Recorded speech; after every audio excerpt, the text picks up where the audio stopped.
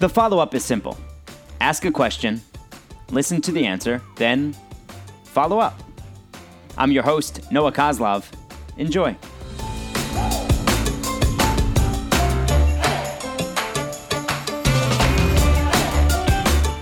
The follow-up today is with Rick Kamla, a longtime friend of mine. We met back about 15 years ago at NBA TV in Secaucus, New Jersey. He is still on NBA TV down at Turner Sports in Atlanta. Also a co-host on 92.9 The Game in Atlanta, weekdays at 10 a.m. Eastern Time. And what I've always admired about Rick is how he handles himself and that he's always himself. So Rick, we've talked about this before, that there are just so many phonies in the world.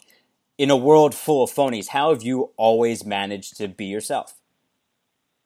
My man, well, first of all, Noah, shout out to you, man. I'm pleased and privileged to be on your podcast. And by the grace of God, I've been here at NBA TV all those years later. It's such a blessing, such a fun place to come to work. And I just love the NBA. So I'm a kid in a candy store all the time with that. And in terms of, staying who I am and staying grounded and all that kind of stuff, I got to first give credit to my mom. She brought me up the right way, taught me to be colorblind, taught me to treat other people like I want to be treated, and just know good from wrong and just kind of have a good understanding and a good balance of how to act as a human being. And I've seen people come and go from NBA TV who didn't understand all that stuff. And as you said, a bunch of phonies and that kind of thing. There are a lot of phonies in this business. But I would say that there are far more genuine, good people. The problem is the phonies tend to, they tend to stick out like a sore thumb to the point where, maybe some of us who are good people and doing it the right way kind of get lumped in to that phony game. But I've seen, people I know a ton of times, and I'm sure you've seen it as well. People in this business, radio or TV, writing, whatever, they get a little bit of success. The success immediately goes to their head. They immediately want it all right now, shortcuts.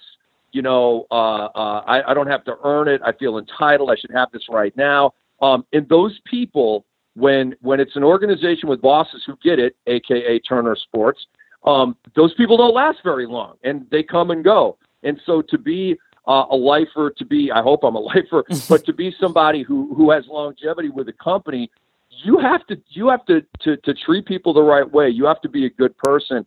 I don't know, there was a big time broadcaster, Noah, who came through here. I don't want to name his name. If you force me to, maybe I will. But don't put me in that spot. A really, really big time announcer. Everybody knows who this guy is. And he came through Turner Sports, and he did not act the right way. And he put himself first and second and third and 17th and 25th, and it was a one and done. And Turner said, bye-bye. And so they have get it bosses here that treat us the right way, and they want us to treat them and everybody else the right way. To me, Noah, that's not too much to ask. All right. The natural follow-up is, who is it? I think I know who it is, but I have to ask I'll anyway. give you, his initials are KO. Yeah, that makes sense. So does that help you? Yeah, sure. That's all I want to say. That's all I want to say. Yeah, but, we don't need to go any further. The way your mom raised you, was that the way that most of your friends were raised back in Minneapolis? Wow, good question. No, I wouldn't say that it is. Noah, because I went to are you familiar with Edina, Minnesota? I know it from seeing it on a map. Yeah, so Edina, Minnesota is a wealthy suburb of Minneapolis.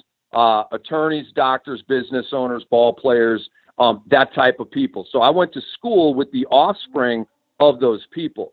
And a lot of those people were cool. A lot of them weren't. And a lot of them didn't have the perspective that I just talked about because they came from wealthy families, which leads to entitlement and all that kind of stuff. And so, no, I would not say that most of the people that I grew up with had the same sensibilities. In fact, I would say that fewer of us had those sensibilities than had them. So then growing up, was it difficult to stick to those values that your mom raised you with because of the people you were surrounded by? It wasn't. It was just eye-opening to see people act another way, and see other people's reactions to what those people were doing, and not liking it even more. And it reinforced the treating people like you want to be treated thing. When I would see maybe one kid be mean to another kid, and then 2 or 3 other kids would come in and be mean to that kid. I never played that game. I cringed, and occasionally I was the subject of kids ganging up on you and that kind of thing. It's not fun. And so I just said to myself, I will never do that. I'm not going to, just because, I've been ridiculed a little bit, I'm going to turn around and ridicule somebody else. The buck stopped with me. And I've preached that to my 2 sons. My youngest son, has always fully gotten that. My older son, there's been more work to do in that regard, because he's just kind of a loose cannon. But I love them both, and I've been preaching that message as long as they've been alive, to treat other people like you want to be treated.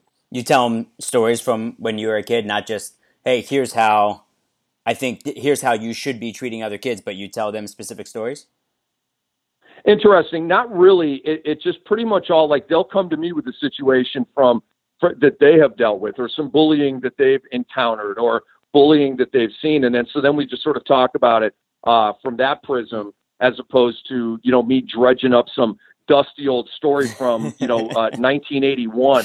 Who cares, right? No, it's all about, sort of hearing their situation and helping them, through what they've got to deal with. And, Noah, as you know, and everybody listening knows, in it right now, going to school is tough, man. There's the pressures of the schoolwork, and you're growing up. It's awkward at times, and it's difficult, man. So that's why parenting is so important, man. If you're not giving your kids good parenting, then they run afoul, perhaps, of the law, and do stuff they're not supposed to do. You talked about earlier about that feeling of entitlement, and it happens to not just people in the media, but anybody who gets a little bit of success, and even people who it's unfounded, who don't have that success. Did you ever have that moment when you were younger, and that you were able to walk yourself back from? Wow. In college, I went to the University of Minnesota for about 4.7 years, essentially 5 years. Because Noah, I wasn't a big fan of school, and I did not want. It was I think a 3-semester setup. You went fall, winter, and spring, and I'm not going to summer school. You kidding me? I've been busting my butt all year trying to make good grades and trying to party and doing all this stuff and managing it. No, hell no, I'm not going to school in the summer. So that's why I was kind of on the 5-year plan. But year 3, so my junior year. I got a job with the student radio station as a radio show host, as a play-by-play guy for all 4 major sports. Also at the same time, and my mom gave me this idea, because the journalism school at the University of Minnesota was completely full. There was a waiting list a mile long. I think that if I had gotten in line for that waiting list, I would just be graduating right now. So I'm like, damn, what do? I got to do this myself. And talk with my mom. She's like, you watch the local NBC sports all the time. It's KARE up in Minneapolis. She's like, you watch that all the time. Why don't you reach out to, his name was Tom Ryder. He was the main broadcaster and the sports director. And she's like, why don't you reach out to him? Go meet him. Tell him your story. I'm like, great idea, Mom. Okay, screw it. I'm doing it. So the next day, I reached out to him. He said, come on in. So the next day after that, I came in. I was hired on the spot. And I was an intern writing copy for the anchor. And so I would write the highlight copy. I didn't write, what was in prompter, but I wrote copy for the highlights. It was in the sports office on Saturdays and Sundays. And again, this is in college. So I would be doing Golden Gopher hockey on a Friday night, and then going to our frat party after that. And then waking up and going to this TV station, making nothing, not 1 cent. It was an internship, and putting in a full day of work there. And a lot of times going back to Williams Arena to call the Saturday night Minnesota UMD game, or whoever they were playing. Saturday night, another party at the frat. And then Sunday, I slept all day. And so and I'm giving you that whole thing. Like, that's kind of a rock star existence, right? You're working at the local TV station. You're the play-by-play guy for student radio, at Williams Arena, at the football stadium, and all this kind of stuff. So that could have gone to my head.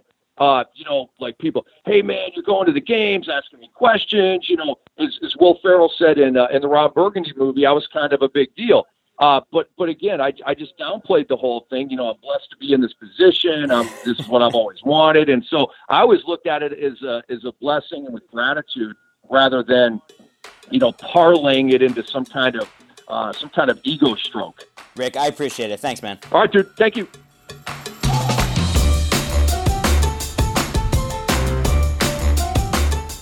All right, switching it up here. I'm going to do the plug at the top of the close. Rate and review the podcast on iTunes. It's really significant for advertisers to know that you actually enjoy the program, not just listen. Plus, download the Vocal app, VOKAL, if you aren't an iTunes person. It's obvious to say that Rick loves hoops, but Rick really loves it. He's a lunatic in a good way. Even the nights I tried to hang with him when it was way past my bedtime, it usually turns into just trying to keep up. But he always looks out, always says, "You good?" And he means it. And I always appreciate it. Follow Rick on Twitter at NBATVRick and catch him on the radio weekdays in Atlanta on 92.9 The Game. We can all continue this conversation about being yourself. Do you find it hard sometimes? Because it's not always easy.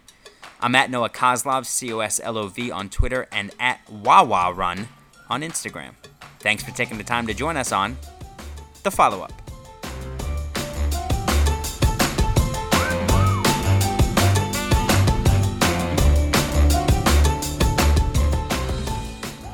The Follow-Up is a production of Vocal. For more information and more programming, please visit vocalnow.com. That's VOKAL now.com.